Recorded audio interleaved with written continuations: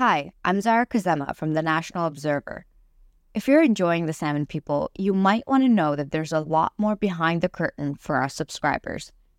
We need our readers and our listeners to help us so we can keep producing podcasts, news, and investigations. We have a special offer right now for our new subscribers. Go to nationalobserver.com/subscribe.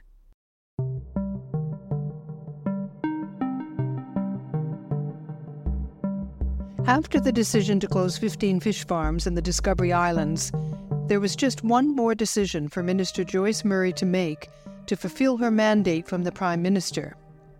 That is, to lay out the plan for how the remaining 57 fish farms will transition out of the ocean. The legal challenge by industry to stop the Discovery Islands decision could take up to a year, but the decision on the rest of the farms was set for the end of June.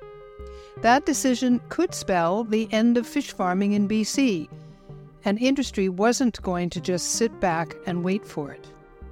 In addition to going to court, the industry is using persuasion, financial agreements, and social media to get First Nations support for the remaining fish farms to stay.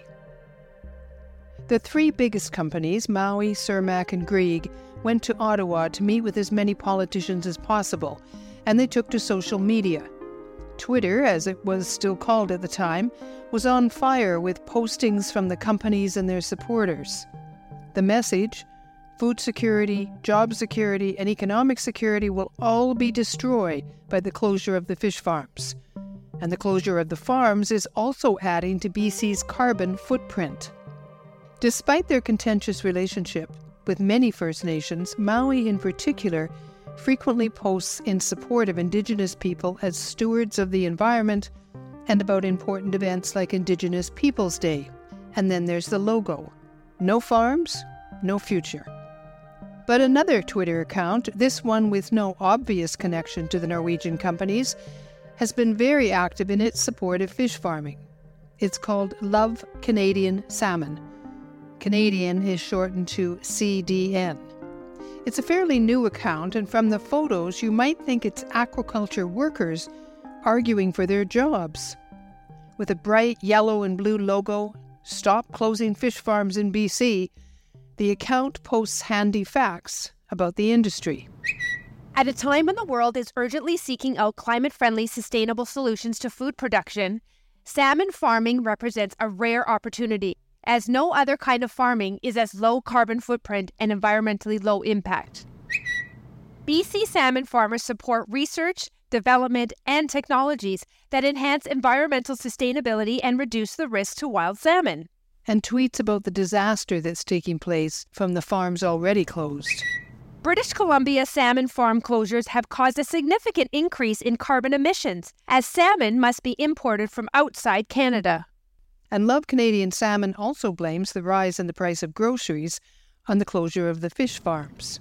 Governments have closed down 40% of salmon farms since 2020, making groceries more expensive and wiping out jobs. The Twitter account asks people to go to the website Love Salmon and send an email to the government to help save fish farm jobs. But the Twitter account is not run by the ordinary workers worried about losing their jobs. It's registered to a public relations company in Toronto. I called the company, Weber Shandwick, to find out why they created the Twitter account. I was told it was created for the Canadian Aquaculture Industry Alliance.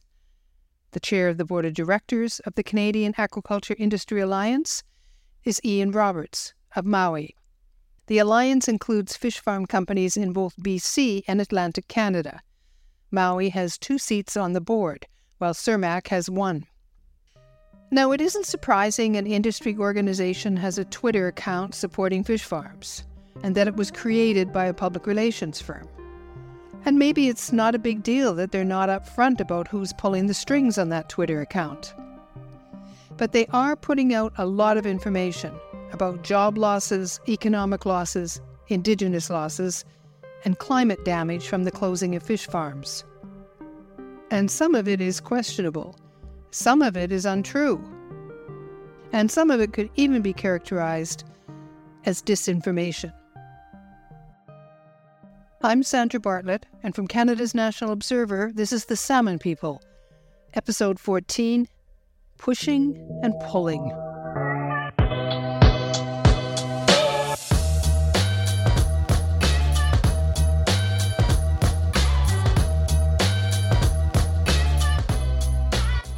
The fish farm companies spend a lot of time warning that closing fish farms will destroy thousands of jobs and have severe impacts on First Nations. But is that true? There's no disputing that fish farms contribute to the BC economy through hatcheries and processing plants and the farms themselves. But the actual number of jobs created by the industry is a moving target. The farms are highly automated, and most of the jobs are service jobs. Companies contracted to supply or repair nets, move people to and from the farms, divers who check the nets, or pull out dead fish. The BC Salmon Farmers Association, which represents the industry, has given out different numbers. When I checked the website in July of 2023, it says there are 7,000 full-time equivalent jobs. But if I scroll down, it says fish farming supports 7,000 families. Stan Probosch is a senior scientist with Watershed Watch. He's been following the salmon farming industry and has been on working committees with the industry for years. He says no one has ever been able to get the companies to provide a breakdown of the jobs. I don't buy their numbers because if you look on the BC Salmon Farmers website, I just cut it out, it says there are approximately 7,000 total full-time equivalent positions supported by the BC salmon farming industry. So that could technically include the guy working at the Tim Hortons drive-through serving a fish farmer coffee when they go to work. Bob Chamberlain of the First Nation Wild Salmon Alliance disputes the idea of massive job losses if the farms have to close. He points to the transition planning document on the Department of Fisheries and Oceans website. The document laid out the consultations that would take place before final decisions were made. It said, quote, "Getting the transition right would be important for the 1,650 people directly employed in the aquaculture industry," unquote. That's a much lower number than industry uses. There comes a point they have to evolve. Time for this industry to get out of the ocean and quit offloading their waste and impact to the environment for the rest of us to wear so they can make profits. The First Nation Wild Salmon Alliance includes 120 First Nations who want fish farms to leave BC waters. Bob believes industry pumps up the job numbers as a scare tactic. And so I think that's why the industry focuses on jobs. And, they go, oh my God, all the lights are going to go out on coastal British Columbia. It's just not true. Alexander Morton takes issue with fish farm industry efforts to paint closures as devastating to isolated communities. I think there's really only two remote communities where there's no jobs other than the salmon farming, perhaps, and that's Klemtu and Ahousaht. But Ahousaht just become the proud owner of several tourism industries, businesses. Skookum John told us about Ahousaht earlier this season and how the community is divided over the 14 fish farms in their territory. Klemtu is where the Kitasoo First Nation lives, and their community is happy to have fish farms. I've got more to tell you about Kitasoo shortly, but Bob Chamberlain says the term isolated communities is pretty broadly defined by some. Certainly Kitasoo Xaixiais with their isolation way up the north coast. And, there's no highway there, so to speak. But I know that the nations that are supportive, Wiwakai, Wiwakam, Shawitsis, Gwasala, Nakwatau, Pagil, they're not isolated. Wiwakai, Wiwakam is Campbell River and Cape Mudge. Gwasala, Nakwatau live in Port Hardy. So, but I think what they're doing is they're trying to give the impression that all isolated communities of First Nations on the coast support this industry, and how dare you ignore their expression of what they want in their territories. It's simply not true. Twice as many farms have been closed by isolated communities. Alex doesn't buy the idea that closing the fish farms will lead to massive unemployment. It is incredibly hard to hire anybody right now in, for example, construction or electrician or plumber, childcare, or ferry workers, or alternative energy installation. I don't know where everybody went, but jobs is not the problem right now. Finding people to fill those jobs is the problem. So if the minister is worried, and as she should be, about the individuals in the industry, what needs to be done is just open an office that helps them either find a job or build a new career, help with training. That same transition planning document on the DFO website says that approximately 30% of the labor force of the 4 largest companies are Indigenous people. Doing the math, 30% of 1650 is just under 500 jobs.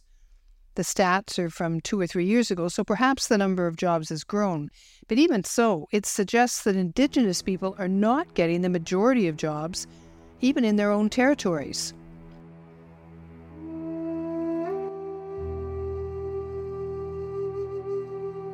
The Kitasoo First Nation, mentioned just now by Alex and Bob, is one of the few truly isolated communities that have a fish farm. There's no road into Klemtu where the Kitasoo live. It's about 800 kilometers north of Vancouver. In this middle of the central coast of BC, the last stop for BC ferries when they're heading to Prince Rupert. Isaiah Robinson is a Kitasoo councillor and the manager of the Kitasoo Development Corporation. About 315 of its 500 members live in Klemtu. I wanted to know what this isolation means for the community's economy and job prospects. So how many businesses do you have?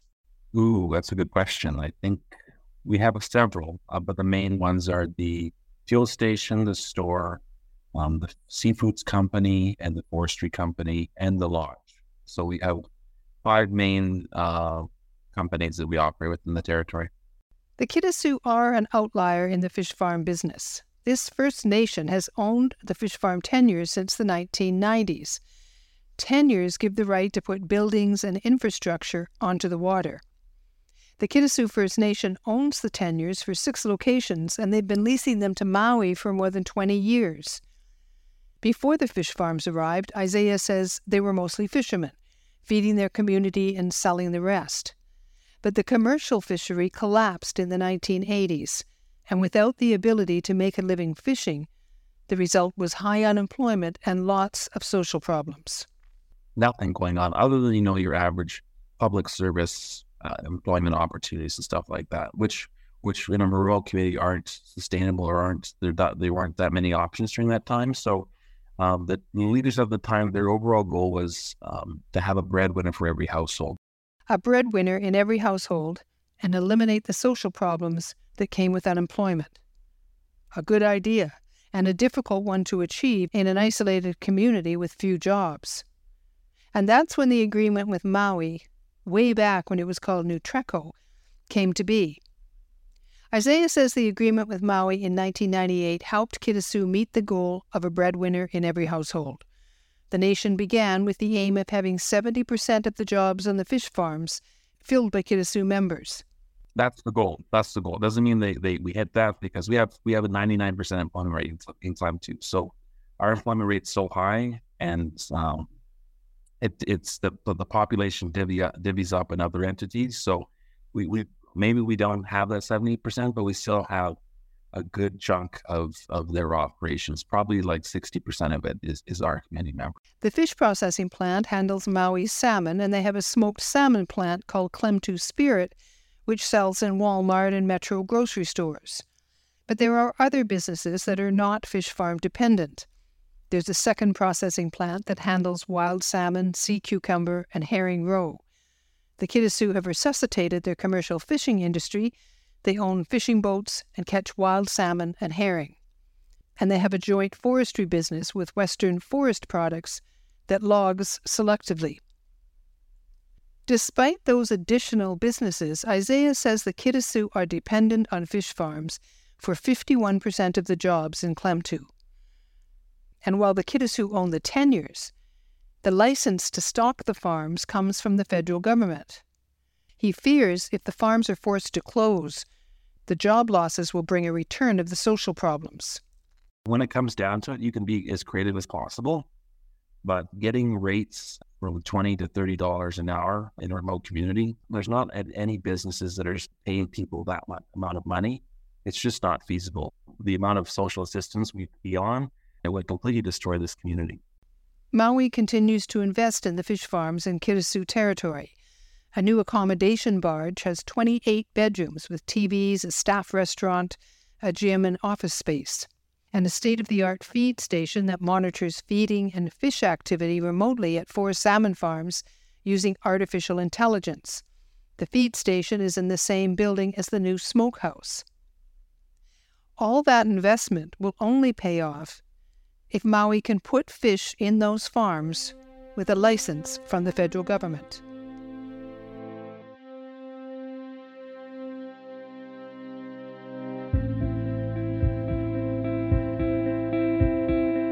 That lack of control over the farming licenses can cause similar problems when a First Nation doesn't want fish farms, because often they have no way to make a farm leave as long as Fisheries and Oceans keeps renewing the license. So how does a First Nation community, without the backing of a government, get a fish farm to close? For the Quechua, it took the naive curiosity of the German-born band manager and the support of an open-minded chief to shift things. For many Germans living in a landlocked country that's very crowded, Canada, and in particular British Columbia, is a dream vacation or a dream place to live. When Frank Volker was 19, his parents packed up and left Munich to live their dream in British Columbia. Said, here are the keys to the apartment, take over the lease, we're leaving. So usually the kids move out, in my instance, my parents moved out. It was 1985 and his parents opened a fishing lodge on the Skeena River near Terrace. Frank stayed in Munich, became a bank manager, got married. But a decade later, after many holiday visits, he decided to follow his parents to BC. He brought his banking skills and worked in finance, first in Terrace and then Campbell River, before starting a consulting business. He thought his German connections could be helpful to businesses wanting to attract European visitors. I reached out to a band who just started their grizzly bear viewing operation. I said, you know what? I could redo your website, put a German mirror page on it, and I can get your clients from Germany. I can work with you. Well, they like that. After finishing that contract, a friend suggested there was another band that also did grizzly bear tourism and could use his help. I thought, well, I thought I'm over grizzly bears, but I'm not. Yeah, it's like an addiction, especially when you're a city slicker from Europe. And so he made the introductions for me and Chief Stephen Dick. And I asked the chief, are you interested in starting a bear viewing business in your territory? And he said, well, you're a very poor band. We don't get funds like the other bands because we don't have a residential reserve. If you can get something going, you have my blessing, but yeah, we don't have a penny. But Frank cobbled together some seed money from a small logging business the band ran, and then got some development money from the federal government, and built state-of-the-art grizzly bear viewing towers. They arrive by boat, they sit in a van, they are driven to the platforms, out of the van, onto the platform, spend an hour, 1.5, depending on when the bears show up. That business in Phillips Arm is owned by the Quechua First Nation, one of the smallest in BC. After the success of the viewing towers, Frank was asked to be the band manager. The job was mainly developing businesses for the band, and he saw the fish farm in the territory and thought maybe there was a way for Quechua to make some money by having an agreement with another fish farm company. The band was not receiving any money or jobs from the Maui farm. I did not have an opinion about fish farming either way. I didn't know anything. I talked to the membership and said, you know what? I have to find other economic development opportunities for you. I would like to look into fish farming. And they said, oh, no. We don't want that. I was like, why? They had a very negative attitude towards fish farming, but it was more a gut feeling. and it was not based in clear research or something like that. This was in the early 2000s, before science had been published about the risks of fish farms. My experience is that you learn most from the inside. So why don't try to become a partner of one of the licensees and see what we can learn from the inside. Frank says Chief Stephen Dick was wary, but gave the go-ahead. Chief Dick didn't want to be interviewed. He wanted Frank to tell the Quechua story. So they pushed us away.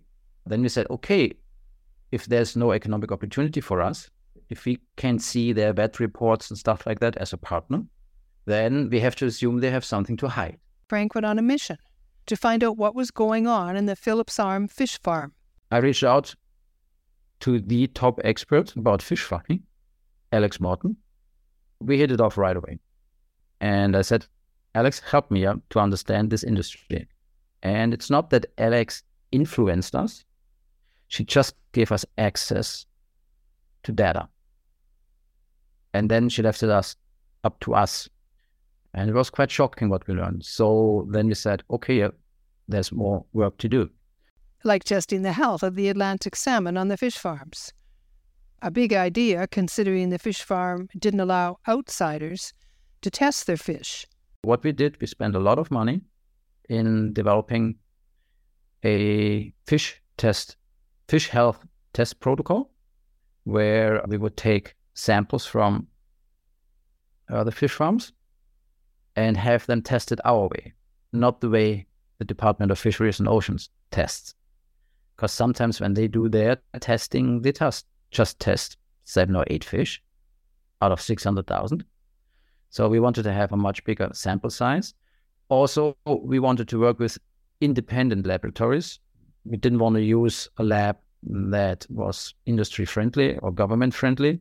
Quechua also reached out to Fisheries and Oceans and asked to work together on the testing, pointing out their entitlement to the territory.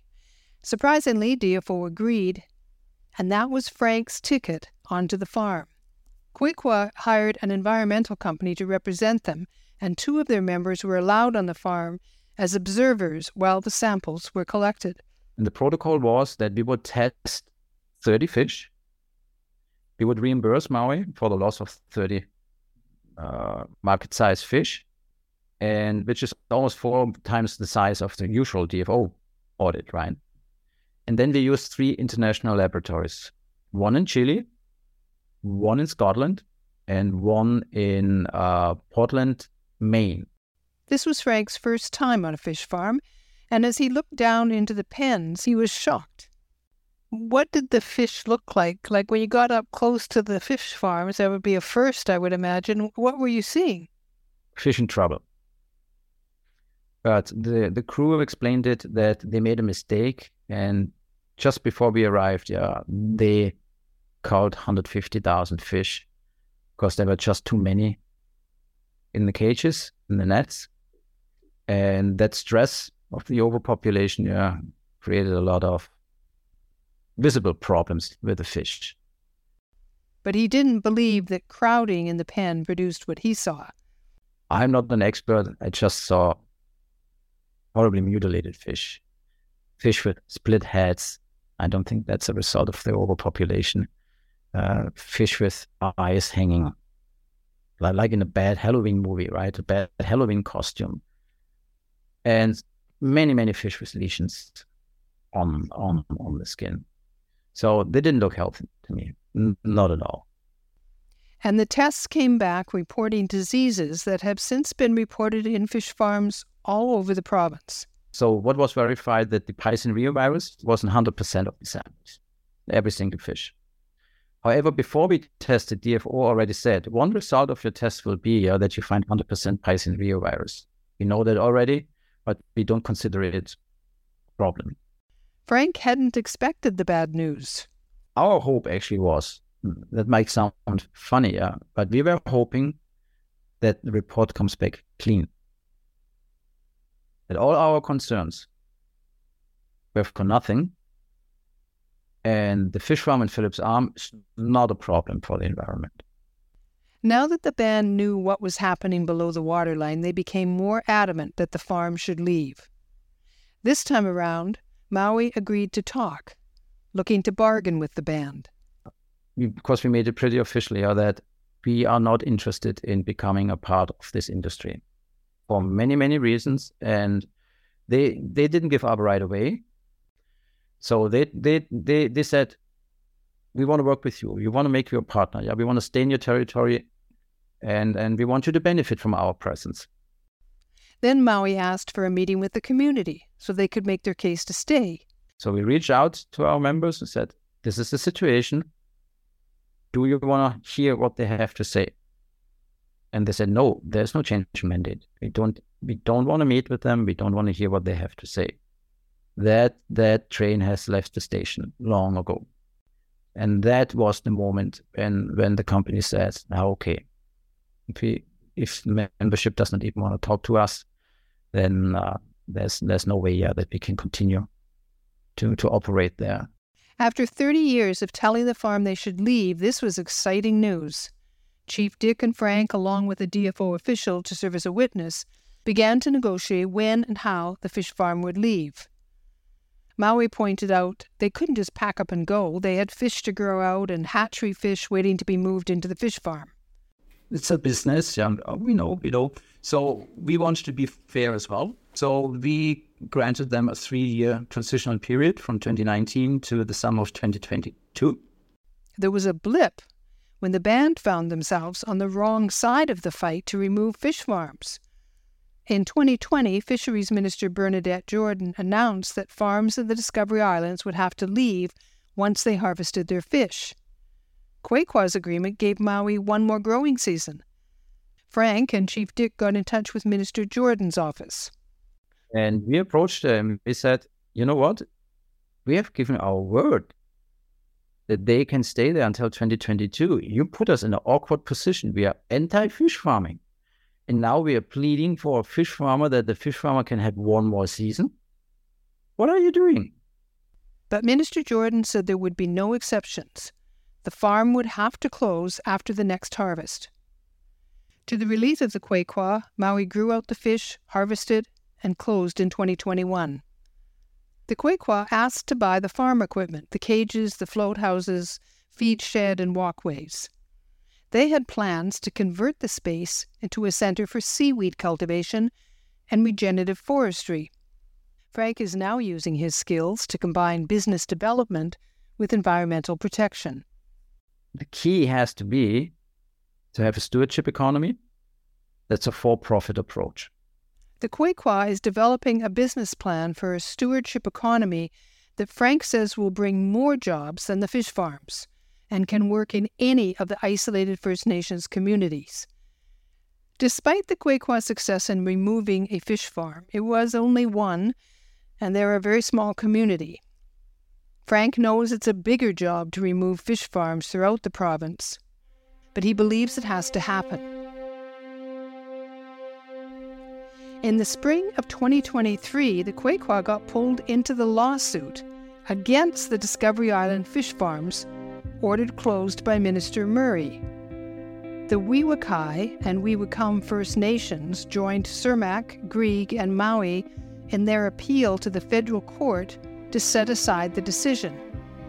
In the filing by those two First Nations was a line that said, although Quequa have indicated they support this application, they are not a party. Quequa was surprised and not happy. No one had asked them. Frank says the Quequa and the Weewakai and Weewakam are sister nations. The three tribes form the Lakwatak Nation, but they make their own decisions. The Quequa immediately asked for the phrase to be removed from the legal document and threatened to go to the BC Law Society if it was not. A couple of months later, the sentence was gone. And the tension between First Nations over fish farms continues. A coalition of 19 First Nations and the Union of BC Indian Chiefs applied for the right to be part of the lawsuit too, in their case to support Minister Murray's decision to close the farms. It's very unfortunate what's happening here, and I see a lot of broken glass. And broken relationships and problems for the foreseeable future. In the meantime, it's business as usual where the fish farms remain, with one exception. Cermaq seems to be preparing for a shift in how they will operate. The company has been testing a semi-closed farm on the west side of Vancouver Island in a Hausut territory. Industry has been arguing that semi-closed systems are the solution to keeping the wild salmon safe. They argue the big balloon-like swimming pool separates the farm fish from the open water and wild salmon. I saw it when I went out with Dan Lewis in Skookum John's boat. We watched as a barge carrying farmed fish from the semi-closed farm in Miller Channel docked at an open net fish farm called Bodden. But 2 months later, in one of their weekly tours to check on the farms, Dan and Skookum watched as the semi-closed farm infrastructure was towed away from Bodden. Semi-contained, second time being taken out. See ya. Don't ever come back. They didn't know why. Well, it turned out that this farm was a test, the second one Cermaq had done in Miller Channel. The first had to be stopped and the fish harvested early because technical problems were killing the fish. It's not clear why the fish were moved early and then the semi-closed pens towed away in this second test. It's still putting out as much poop as an open net pen salmon farm, but it all comes out a small hole right at the bottom. And so it's possible that the poop piles up in a big cone-shaped pile and possibly was getting close to the bottom of the semi-closed system. Then on another tour around the fish farms, they found the semi-closed fish farm equipment at another location, Mussel Rock. While Dan and Skookum thought the semi-closed was moved because it was a failure, turns out there's another plan. They've applied right now to expand Mussel Rock to include 3 of the semi-closed systems that were here before. And ultimately they want to have an array of 5 of them at Mussel Rock. Yeah, they're actually going to put them in a grid shape, and then the grid will hold 5 of those round semi-closed systems. I could only think of 5 poop towers under each farm. In interviews with fish farm publications, Cermaq has called the second test a success and predicted it would be the future of fish farming in BC. But that would be for Minister Murray to determine. And as Dan said, semi-closed farms aren't perfect. The fish can't be grown to market weight in the semi-closed farm because there isn't enough room for the fish as they get bigger. I emailed Cermaq to get more information about their plans for the semi-closed farms. The company declined my request for an interview and said it continues to explore innovative ways to raise salmon in British Columbia, and the results of their tests will be shared if and when they become part of their operation. At the end of May, Fisheries and Ocean Minister Joyce Murray quietly announced she would not be making her decision on closing the rest of the fish farms in BC until the fall. The June announcement was expected to include the transition plan to move open net fish farms out of the water. Despite the steady stream of visitors to the minister's office since her February decision, her statement said the consultation period would continue throughout the summer. Work continues in the development of the transition plan, incorporating feedback received through consultations. To respond to requests from First Nations and others, we have extended consultation on the open net pen aquaculture transition to all interested parties through the summer. The transition plan will be shared in due course. The continuing consultation surprised many who point out that for more than 2 decades, the evidence has been building that fish farms are bad for wild salmon.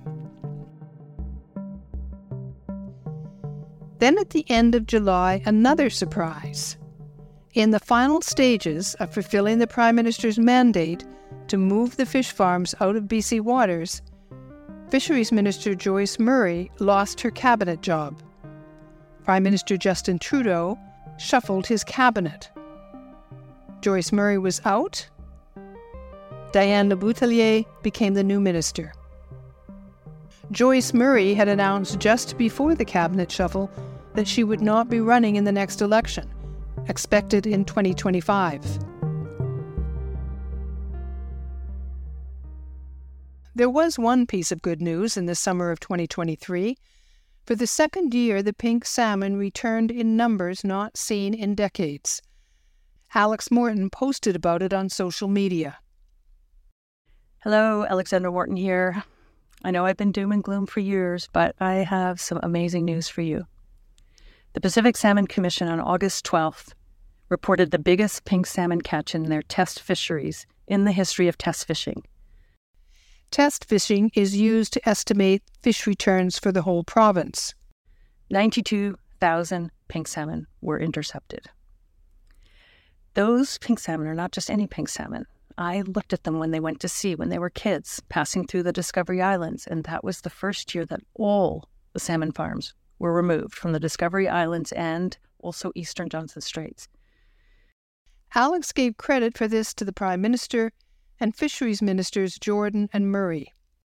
Those fish, in research that I conducted and will be soon published, those fish had 96% fewer sea lice than the generation that went to sea in 2020. The last year that there were farms. And she reminded people that this had happened back in 2004, when a former DFO scientist convinced the BC government to keep the fish farms empty in the Broughton Archipelago for a test year. Alex and the scientist published a paper on this. That pink salmon generation returned 10 times stronger than the parental generation. The fish are talking. I hope we're listening. Take the farms out, allow these fish to get to sea, and the response is truly miraculous. So that's all for now. I'll be keeping my eye on the salmon people and will report back when a decision on fish farms is made and the legal challenges have been settled. Just a final note about industry and its refusal to talk to me or even acknowledge my emails. Ian Roberts, Director of Communications for Maui, did respond to my request for an interview. You might remember I interviewed Ian last season and gave him space to make his points, but he wasn't happy. So this time he refused my request and asked me to read a statement instead. I asked him to record it. Here's his statement. We will respectfully decline your latest invitation to participate in your podcast, given several of our company's subject matter experts and First Nation partners had previously interviewed with you, but you chose to include very little or none of this content. Your actions so far have shown you are not willing nor wanting to fairly communicate a balance of views to your audience. Rather, you've preferred to cater to conspiracy theories and unsupported opinions. So on behalf of the thousands who are employed in the sector and millions of customers worldwide, we will spend our energy engaging with media who are willing to provide their audience a balanced and accurate representation of salmon aquaculture. In an email exchange after sending the audio, Ian agreed that in addition to speaking with him, I only spoke to one other Maui employee and one partner First Nation for the first season of the Salmon People. Those were the only people supportive of fish farms who agreed to speak with me.